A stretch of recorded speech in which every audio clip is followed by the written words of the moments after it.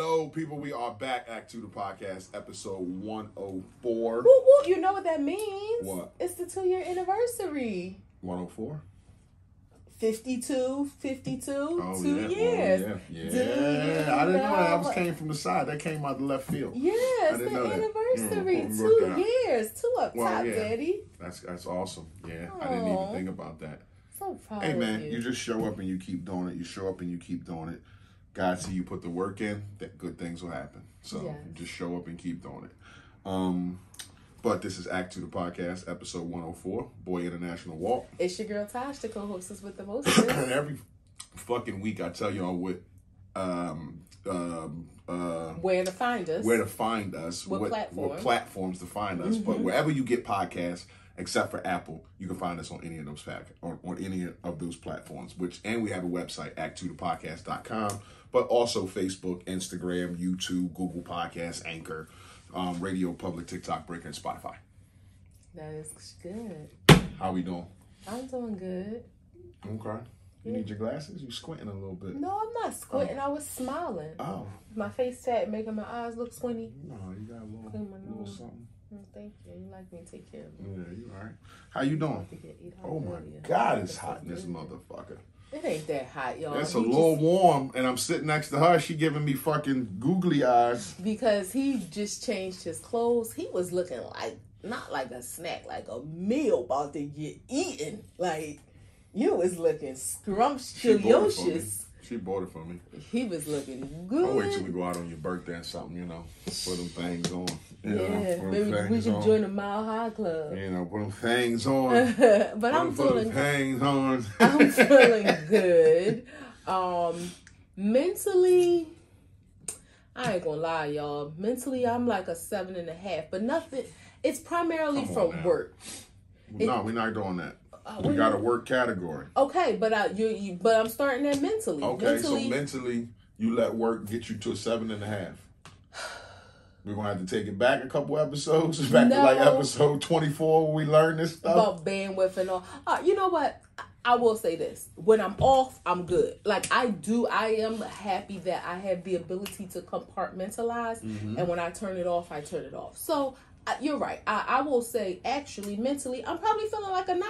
I'm feeling really good mentally outside of work. Financially, a 10. No complaints there. It's a new year. We've had some great conversations about, furthering our, money management and doing things. And just, those are conversations you need to revisit. Everything was all good. Want to make sure they're good. See what we can, fix around and change. And it's all good. So finances is a 10. And not to cut you off, but that's how you make it work. You got to be open to your spouse's ideas and other stuff. You get blinders on sometime, and another set of eyes, another person with some inquiry about something.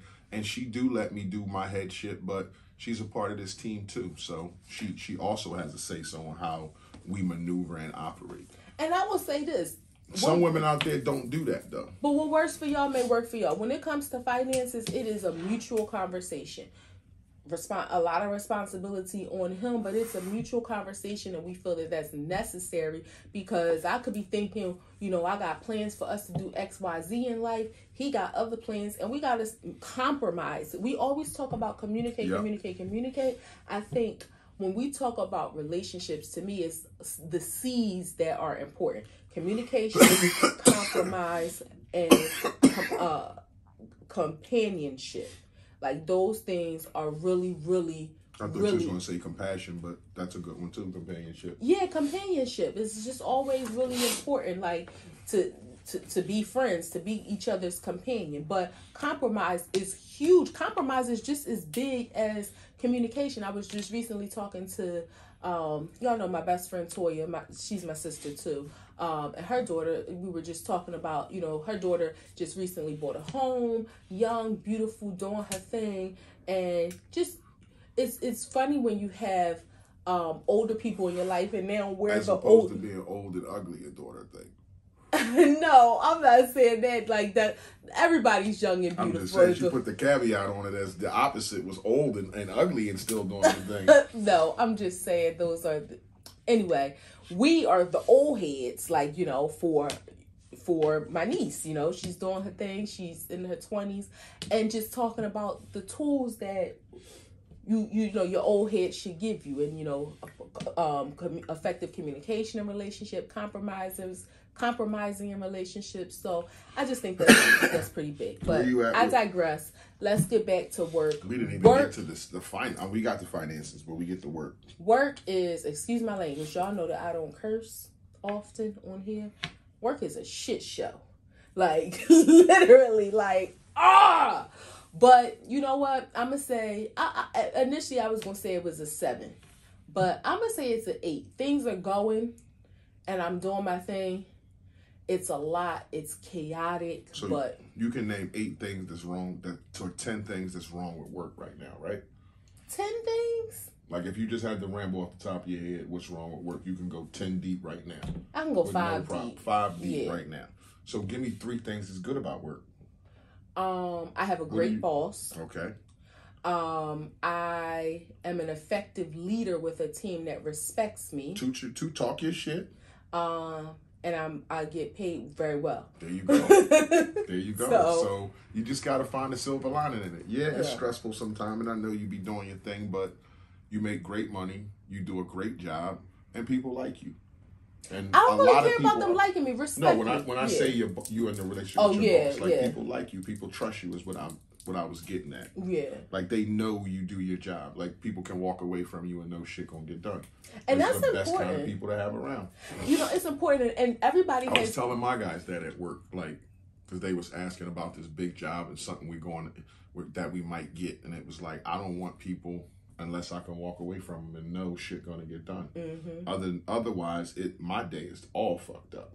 I realized in the professional world, and I think it may be helpful, maybe in the future we have an episode about that, just the dichotomy of your work zone versus mine, corporate America versus blue collar. But people like for people to respect them at work and want to trust them, and they go about it in different ways. I'm going to tell you this. I have never been a brown noser, ass kisser.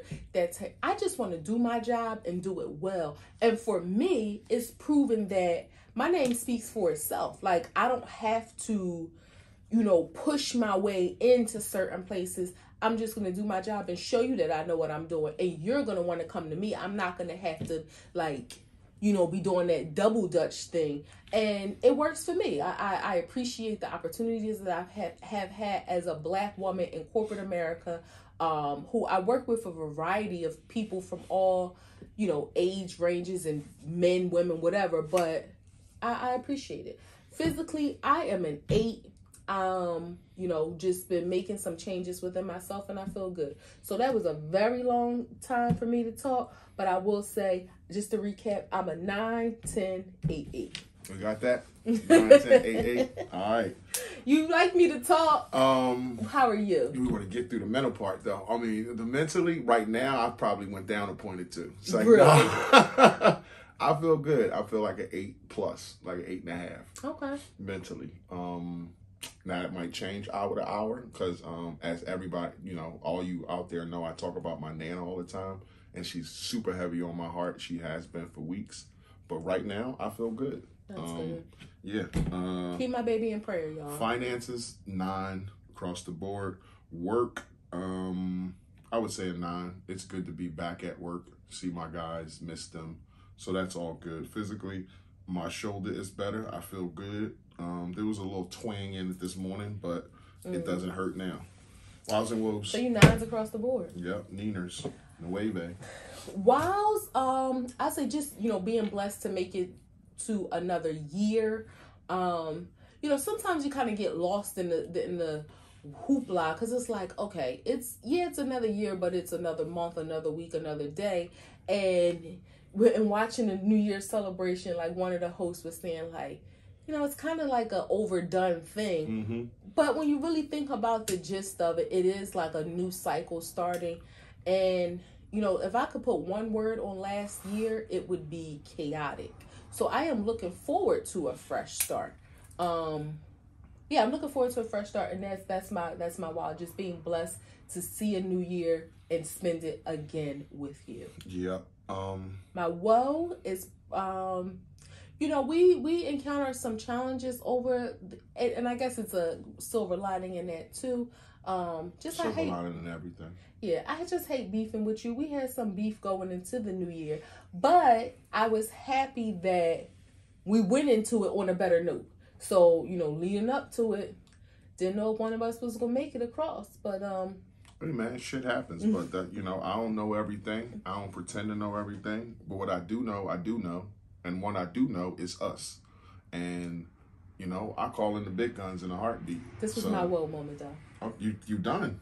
My woe was just. I'm just saying, I call the big guns in the heartbeat. That we saw the rainbow. Yes, give me 2 up top. My wow is just being back to work. Like I said, I miss my fellas. It's been good hanging out with them all week. So yeah, that's good being back to work, moving around. I needed those 10, 11 days off. Mm-hmm. My woe is just being back to work. The grind starts again. So, it is what it is. I got 3 jobs going on right now. So 2 in the same building and 1 in another building. So, I got my hands full, but work is work. But that's my wow and my woe. All good? I'm good. Okay. So wait, if you could put a word on last year, what would it be? If I could put a word on last year, I would put disruptive. Yeah. Disruptive. Wow. Yes. That I'm still in it. That was going into this year. It's 2023. It's a brand new year. It's a brand new sheet of paper you can fold over. Everybody's writing their own books, filming their own movie. What are you looking forward to in 2023? And okay, so in 5 Actually, she has a birthday coming up in 2023, so that's not far away. I know that you always look forward to your birthday. That's my holiday. And that comes along with the new year. But other than your birthday, what are you looking forward to? I'm looking forward to a year of Tasha, and I say that not selfishly, but meaningfully. Like, I want to be so intentional. I know there's been so many words thrown around, throughout the therapy rhetoric. Yeah, and it feels like through COVID, because so many people started spending not only that, so many people started spending so much more time on the phones. It's like social media was gradually building, and COVID was like, whew. Mm-hmm. But through that, there's been a lot of words thrown around. My word for 2023 is intentionality. I just want to be very intentional. So I'm looking forward to a year of me, celebrating me, taking care of me, just allowing me to be at peace, be happy. Not peace always, but just to kind of find myself. Not that I feel like I'm lost. No, this is the word, to rediscover myself. I feel like there's been so much that has happened in the last years of our life, and it has been going good. Not all bad, like a lot, way more good than bad.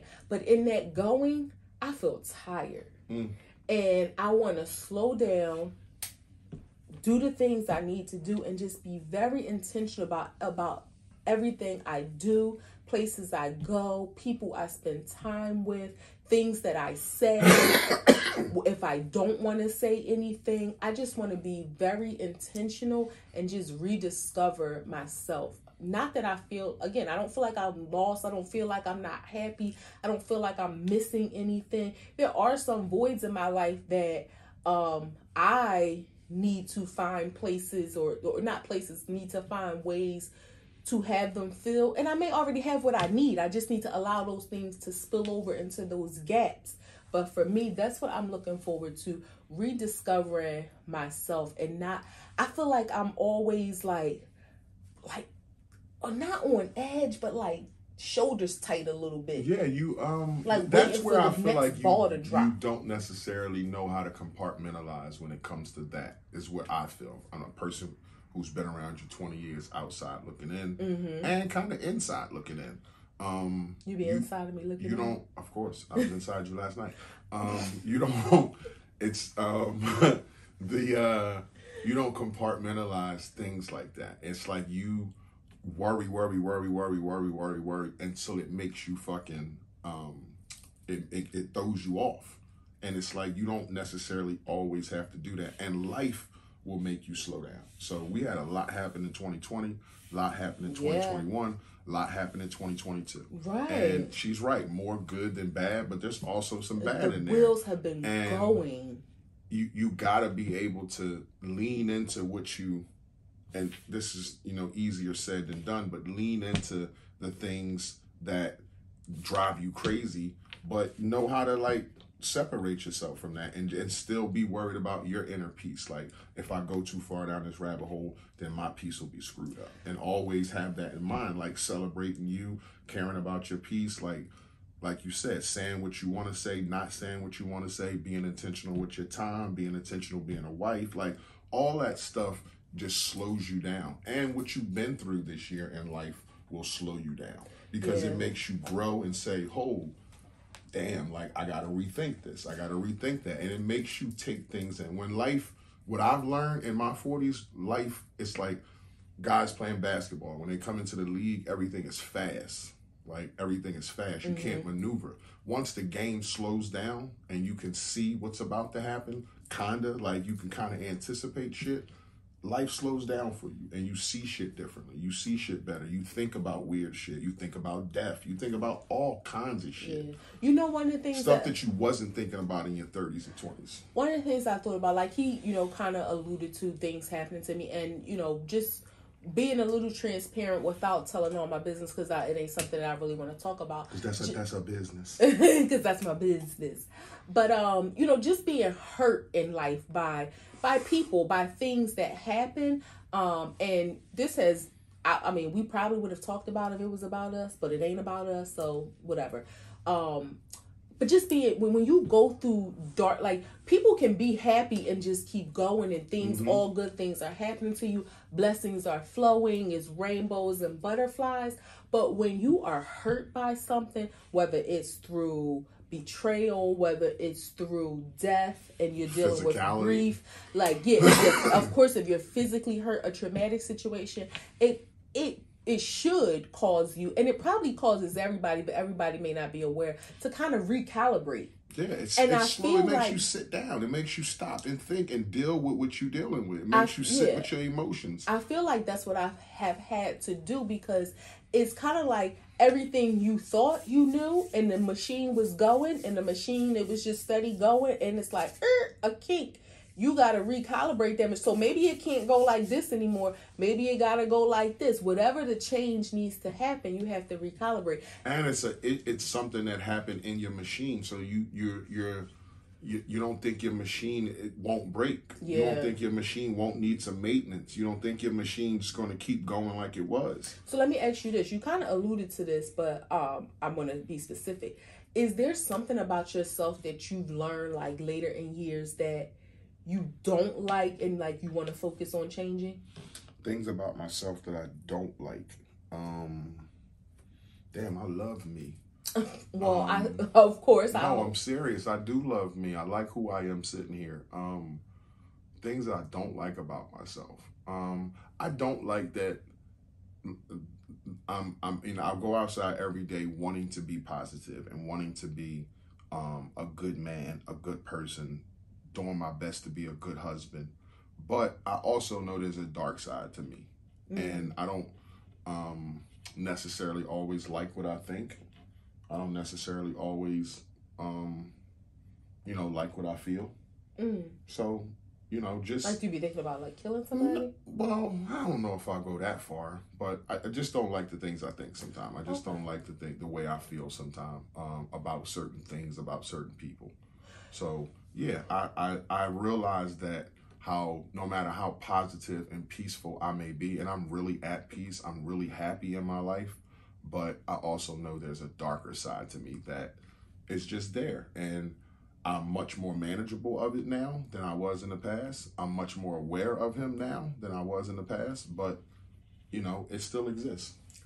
So the thing that I've been realizing about myself, and I think we we meaning you, my sisters, like those who know me have always known this, but I feel like it is intensifying as I get older. I'm going a little bit of paranoia, and I don't like it. Mm-hmm. I absolutely don't like it. And it's crazy because these are things that I always thought about you. Well, and that's what I said. It's always been known, but I feel like it is. But it's weird to hear you say these things about you, and it's so it's like a revelation to you. Yeah. But to me, it's like, oh, like, yeah, I always thought that she can be paranoid sometimes. She can be impulsive about shit. Like, she can be not like, she can't compartmentalize. Her shit just runs together. Although at times she can be articulate with her thoughts in her head. And so I didn't learn this in therapy, but I read this somewhere. People live how their head is. And you can look in, like, we don't have a dirty house or anything. I'm not saying you're dirty, but your areas, your closet, where you be at the most is like, you know, it's a little, you can tell she been there. Yeah. It's not dirty, but you can just tell she been there. Because part of that is your fault. But I'm just saying the way she keeps things. Now, I don't have all the shelving I need in my closet, but it's all in how you keep the spaces that you go to. And her bathroom, her closet, like, those are areas that I can look and be like, she was like definitely here. Part of that, though, is the lack of organizational tools. So we've been in our house. Off the schedule. I know we've been in our house almost a year, but we still require some things. We kind of slow down. So those tools. But this is going back to paranoia. There's something about myself that I have. Again, I've always known it, but I feel like it's amplifying. And I do not like it. And I have to get a grip on it. So that's why I just wanted to know, was there anything about yourself that anything specific? Like, that was a really good talk. We've never spent like that much time in the beginning of the show. But that was cool. I enjoyed the conversation. You had some good questions. Yeah, because the word thing was something that stood out to me. So what's your word for this year? Substance. I just want to keep growing, keep doing. I'm looking forward to traveling. I'm looking forward to new things with the podcast. Like, it's another year of that. Like, just trying new things. Like, I want to challenge myself to, meet some new people, get new information. So yeah, I'm just looking forward to doing all that stuff and challenging myself. And what was my word? Substance. Having substance in a year. That's good. Okay.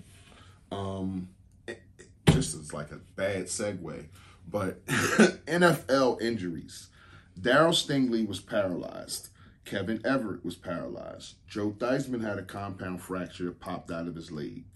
Ryan Shazier was paralyzed with a broken neck. He's walking again, though. Michael Irvin had a broken neck.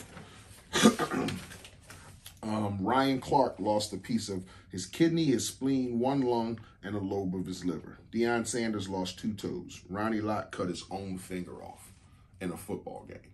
So football requires a lot from the people who play it. It's a barbaric sport. If you had a couple sons who had a dream of playing football, could they play? No, I wouldn't. And I've thought about this before. I would not allow my son to play contact football at a young age. I do think now, when kids get... Well, you can't play at a young age. You only can play when you're 12 and up.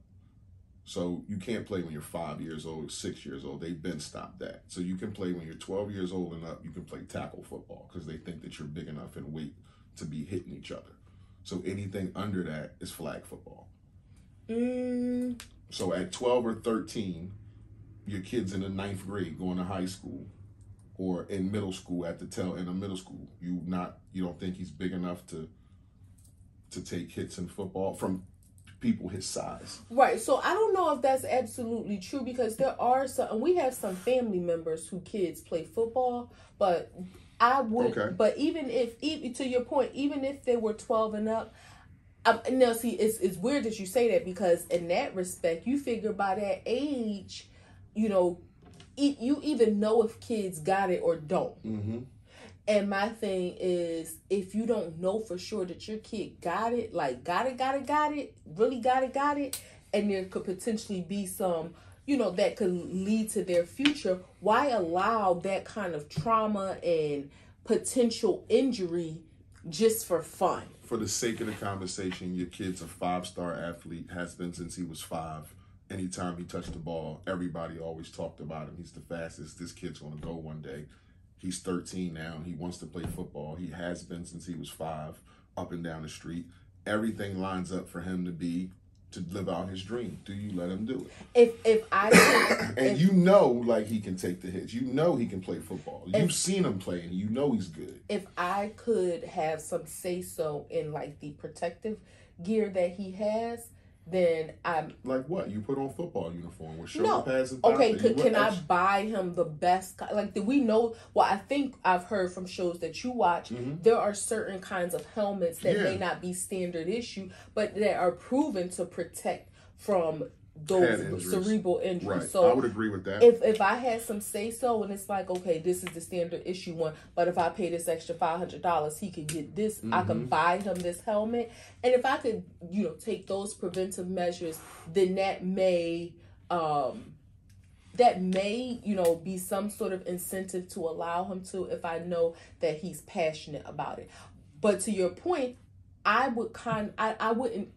think a lot of times people steer their kids in one direction or another. And this goes for guys and girls. Like, little boys, they like, oh, you want to play football or basketball. And then for girls, oh, you want to go to dance school or cheerleading. But they may truly not be interested in that.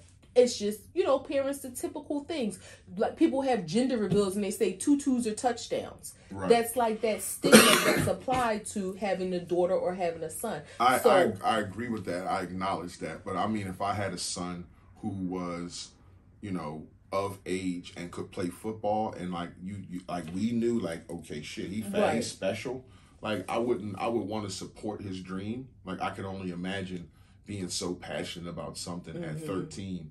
And your parents telling you, no, you can't do it. Like, do something else. Well, that's the thing, and it's like too. they're doing it out of protection to help you so that you don't end up, with something broke on your body or missing a piece of liver or a lung.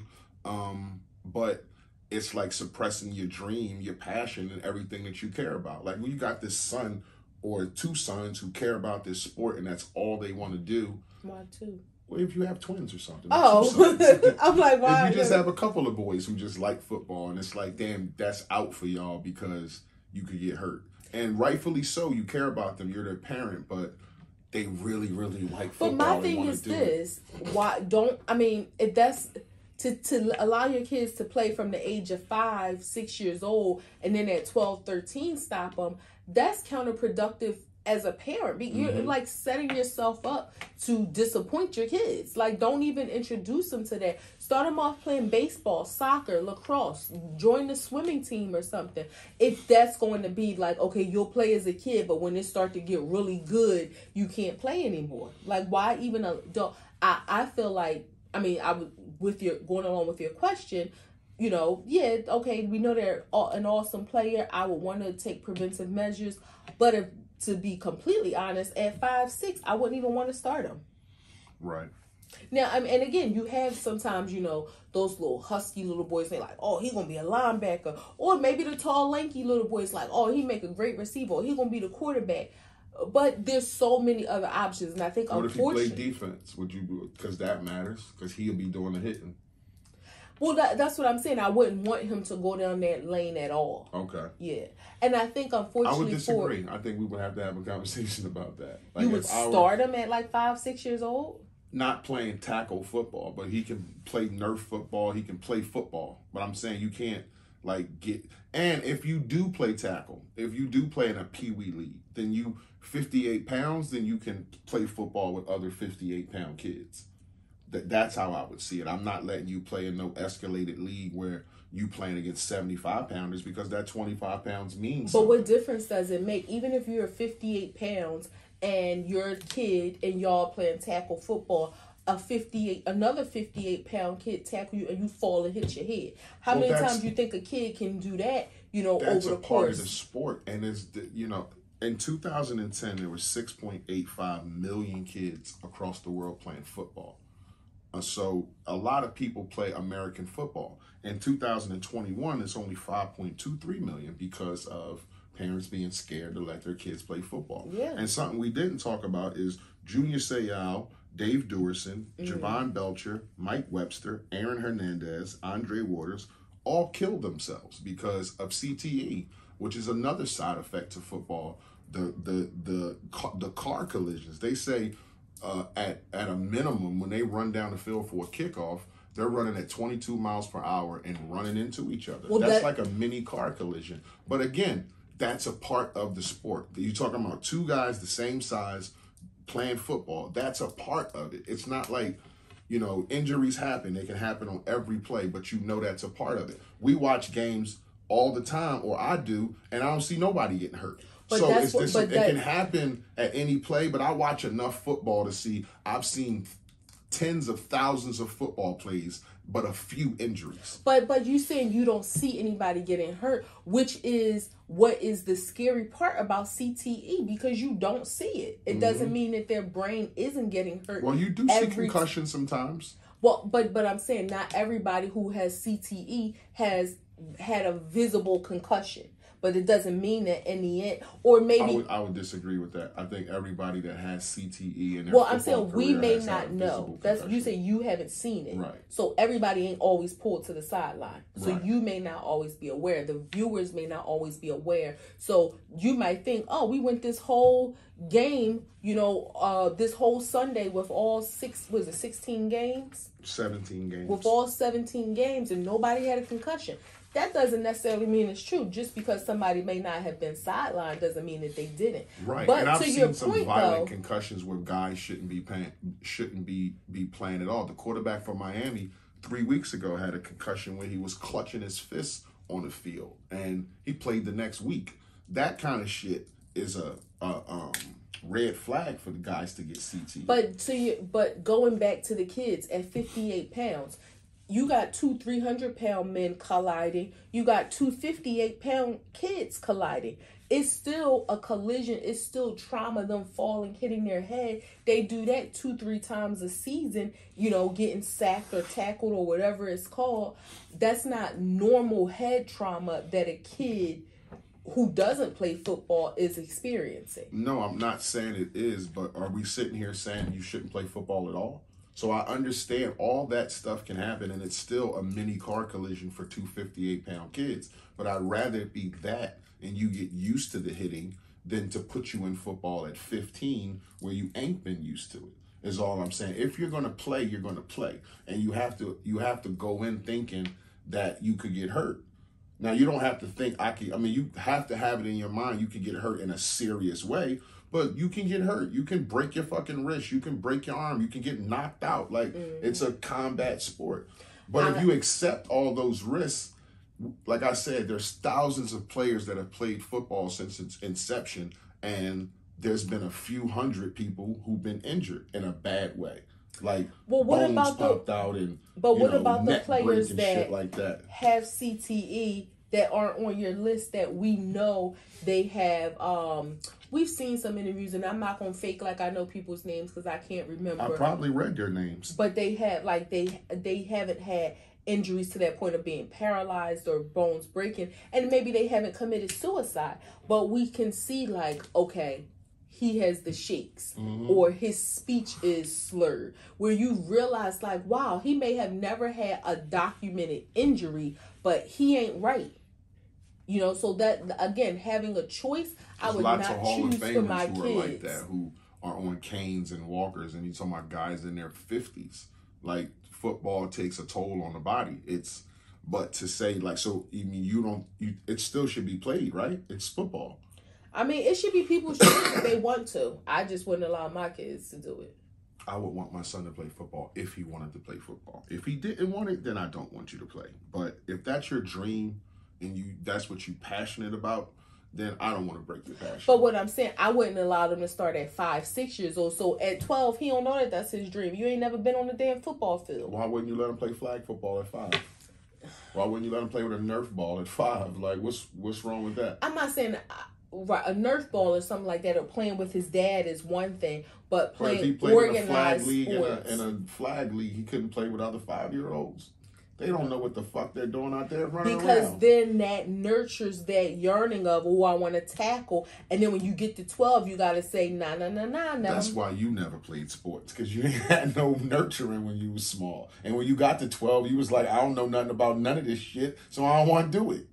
I didn't know anything. Like, let's go play the piano or some shit like that. And I wish I still played the piano. No, I'm not saying that's a bad thing, but I'm just saying you're trying to take sports out the kid. I'm not trying to take sports. I said football. Okay, so he can play baseball at 5? He can play baseball, basketball, soccer. He can join the swim team. He can play tennis. So what if he gets up there? He can play polo. What if you go to his game and he go to baseball, he gets up there at the bat and a pitcher hits him in the side of the head. He falls down and gets a concussion.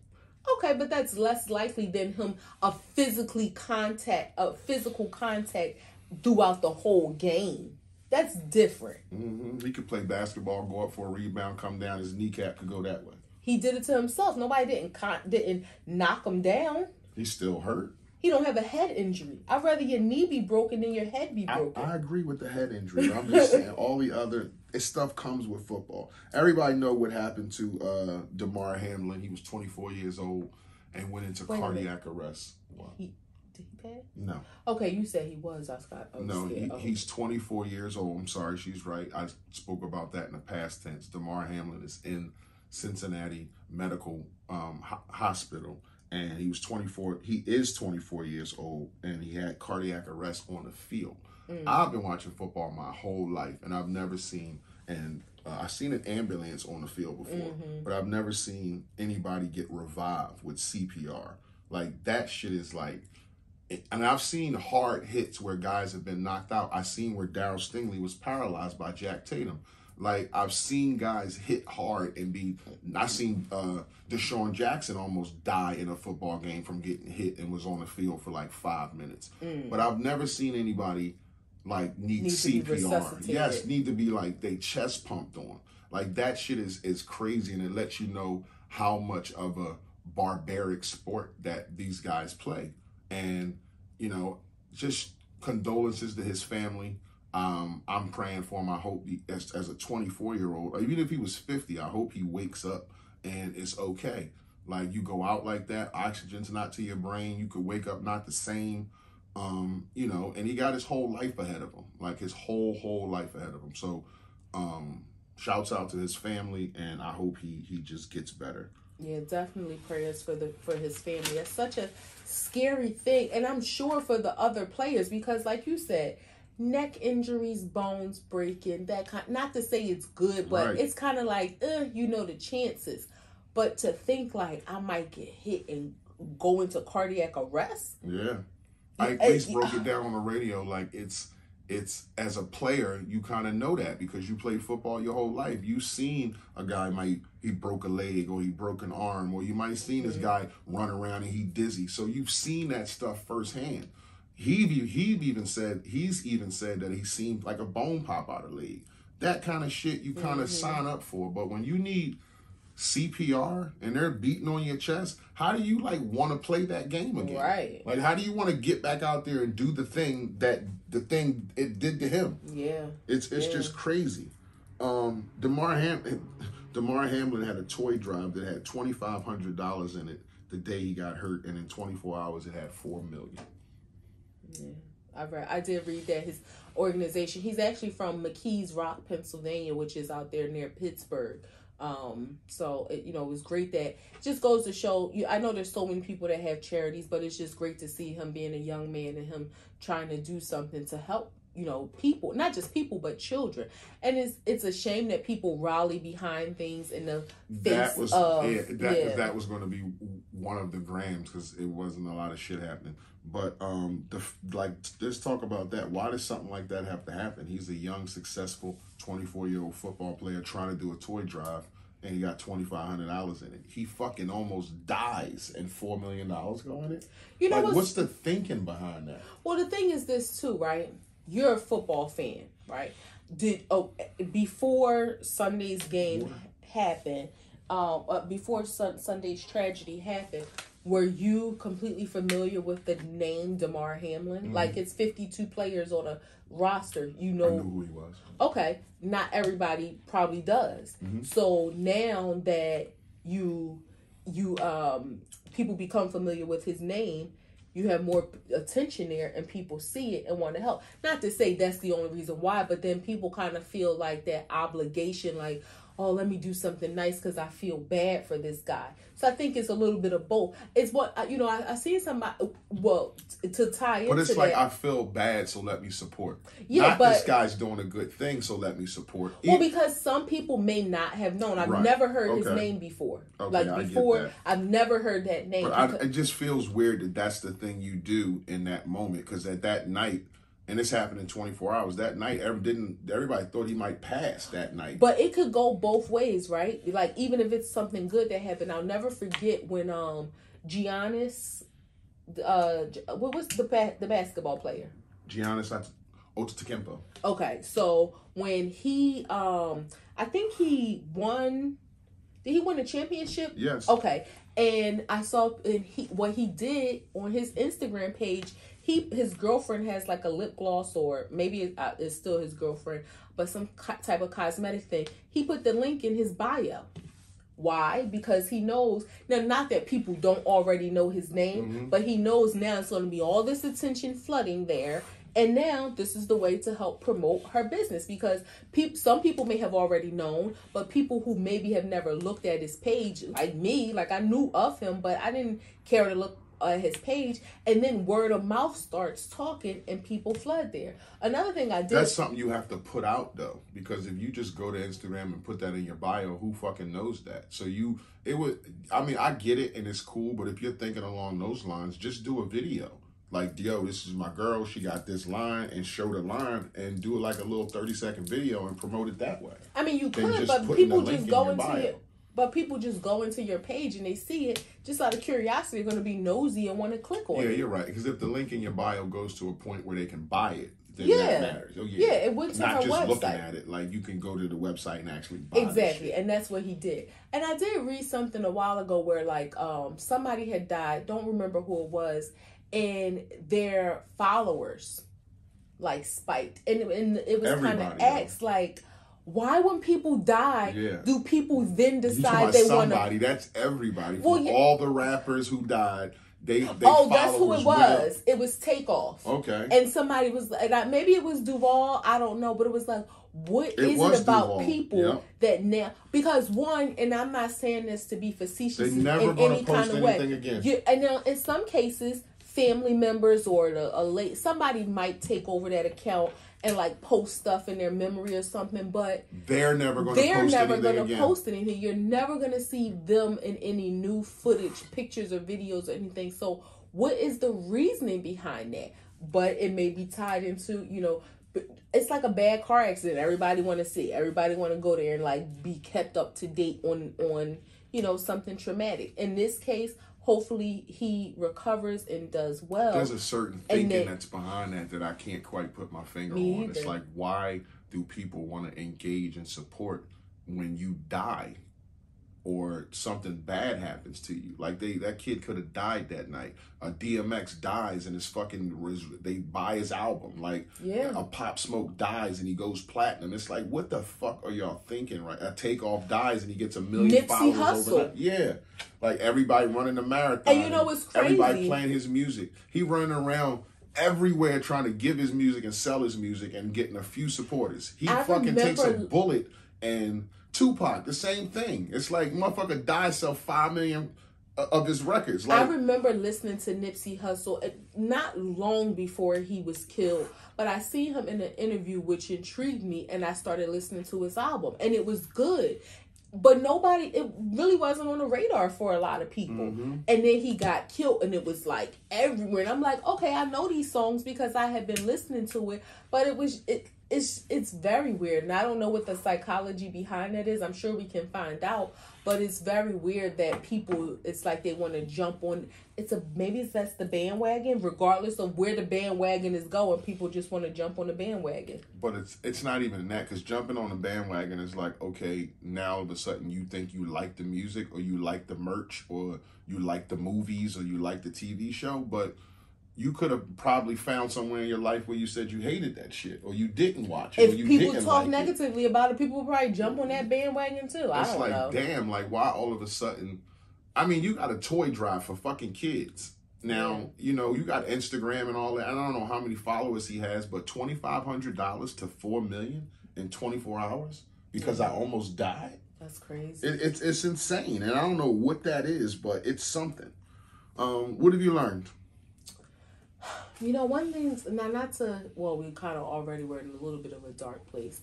One of the things that I learned is that, you know, with all the tragedies that are happening in the world, sometimes we lose focus on how it impacts our children, like the younger children, and they may not always voice it, and, you know, outwardly to say, this is how I feel, or this is what I'm thinking. They may not always show emotion. But I've learned, or I guess it was really brought close to me, like right in front of my face, that kids are impacted in ways that we have no idea about things. Little fucking sponges. And it's so important to talk to them, engage. One of the things that, and this isn't like new, but I'm going to continue, that I've been intentional with the kids in our life, our nieces and nephews, is really talking to them about their feelings and emotions. And I even told my niece, you know, one of them, like, when I was a kid, adults didn't ask kids, how do you feel about this? What are you thinking? Anything bother you? Anything you want to talk about? Like, adults just didn't have those conversations. And I was on the tail end of that speak when you spoken to shit. Yeah, and I have been like, and I'm going to be even more intentional about it, just asking them, how are you feeling today? Mm-hmm. Anything on your mind? Because kids will like shock your world about the things that go on in their minds. So, you know, I kind of piggybacked off of some of your lessons that you've learned. I know I'll really be schooling y'all on some good educational stuff, but I'll get back to that. It's crazy how you can, and this is like interpersonal conversations we have that I'm not going to get in depth to, but it's weird how you sometimes can see a person living their purpose and them not even knowing it. Mm-hmm. And I'm going to just leave it there. 3 grams. One of them was the Damar Hamlin toy drive thing. But what did you learn? Oh, I learned some ratchet shit. A treesh. Oh, God. What a treesh is? You know, you young folk out there, what that is? I don't know. A treat, I looked this up in Urban Dictionary. A treesh is often used to identify a hoe. I did not. That's the definition. Wait, so how do you spell it? Treesh. So like a girl's name, like a treesh. Yeah, like in this, you can use it in a sentence like, Treesh done sucked me up. She only was good for the spits. Ew, I don't like none of that. You know, I like to use the new vernacular that these young kids be using, but I don't like that. Treesh done sucked me up. She was only good for the spits. The spits, though. That's crazy. Ew. That's Y'all better crazy. use some good vocabulary out here. I don't like that. I just learned today. It's a shame if your name is 5 years Treesh. old, and I just learned what a treesh is. And again, if y'all don't know, new. It's often used to identify a hoe. A hoe. Dinner scammers. You ever heard of this? Dinner scammers? Yeah. And I think I know what you're talking about, but I don't know. Go ahead. What you think it is? So somebody like goes out to dinner and then they like act like something was wrong with their food so that they don't have to pay for it? No, this is like women. You know, you got to be able to female persuasion who like go try to flirt with guys and go out and order up a bunch of food and ghost the guy. Just wanted dinner. Oh, okay, yeah. I didn't know that's the avenue. That's okay. No, I've heard of that. I didn't know that's the avenue you were going to. Like, yeah, they just keep them like kind of their Rolodex for when they want a meal or something. But I mean, to your point of saying ghost them, never hear from them. How do we know that this is a thing and nobody's doing anything about this? Like, this is just okay. If guys were doing shit like this to women, it would be ridiculous. They are. How many guys meet a girl to get some coochie and then ghost them? No, So she's getting him for a meal. He's getting her for her drawers. I digress. Yeah. Okay. Because it's been going on. I digress. Okay. All right. I know when to shut up. Last Graham, what's your reaction to a Karen? What's your reaction to a Karen wanting to cut you in line, and when you didn't let her, she said you assaulted her and called the cops? I probably would be going by the time the cops got there. Like, I'm not waiting around for that foolishness. No, she act like she wanted to, like, I would probably... No, she tried to cut you in line, and you had to, like, no, you're not cutting me. And she said you assaulted her and called the cops. I'm going to pay for my stuff and leave. I'm not waiting for the cops for that. Okay. Yeah, I'm not waiting for the cops. No, she act like she want to get physical, then it's different. But I'm not waiting for the cops to... You know what, officer... Watch on the Walmart camera, because that's where the Karens be. Watch on the Walmart camera. Y'all make a determination. If y'all think I assaulted her, find me. But I'm not waiting around for that. Like, these Karens are out of control. And what I realized, well, this is my own Tasha logic. What if it's a bad cop and he sees you like in the parking lot getting in your car and like slams you to the ground saying that you ran from the situation?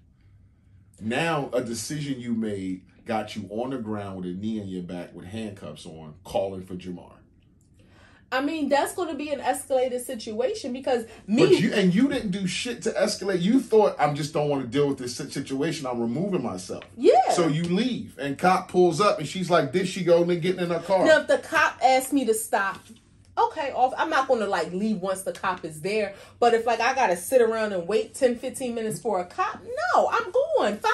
Look at the camera. Look at my license plate. Find me. Like, I'm not waiting around to explain to them she was trying to get in front of me. I just told her no, and she cried her white crocodile tears, and now here we are. I'm not even allowing myself to the extent that I can help it. I'm not allowing myself to even be a part of that equation. You deal with the cops when they get here. That's what you do. And I think for these Karens, so many of these videos that we see, and I've been thinking about this, it's kind of like a kid having a tantrum, because that's really what it is, a grown-ass lady having a tantrum. And just like a kid who has a tantrum, when you ignore them, eventually they realize they're not getting the reaction that they want, and they stop. Now, I'm not saying if anybody put their hands on you or spit on you, or even so far as some of the words that they say, because we're human. I ain't gonna be able to ignore that either. But the like passive aggressive What if they threw stuff. something at you? What if she threw we having a problem. Does it matter what she threw? Anything you throw at me is disrespectful. I don't care if you threw a cotton ball at me. The fact that you threw something at me is disrespectful. It's up. It's up. Like, it's disrespectful. The fact that you threw something. Like, what you got to do when you say it's up? It's stuck. Like, you gotta shut it down. A ruckus gotta get started. He wants me to go somewhere and start a ruckus. Like we're on Fight Club. He just wants me to go somewhere and start something. I just think she should like add one thing to her bucket list. Start a ruckus. It is on her bucket list. Been in a fight before, and that's cool. Everybody ain't fighters. Stop saying that. She never was in a fight. That's a fact. I'm not saying that in a disrespectful way. That. I don't like when you say it. Why? Because I don't. Why? I don't like when you say it. Babe, it's okay. No, it has an implication that... It does not have an implication. It does not have no implication. What you always tell me, you're not a punk, right? Go ahead. Okay, so you don't have... Nothing. Let's do a wrap. Act 2 the Podcast, episode 104, coming to a wrap. Catch us on act2thepodcast.com, Facebook, Instagram, all the other platforms out there except for Apple. So you can catch us on any of those platforms. Act 2 the Podcast. If you fuck with us, you fuck with us. If you don't, you should. Peace.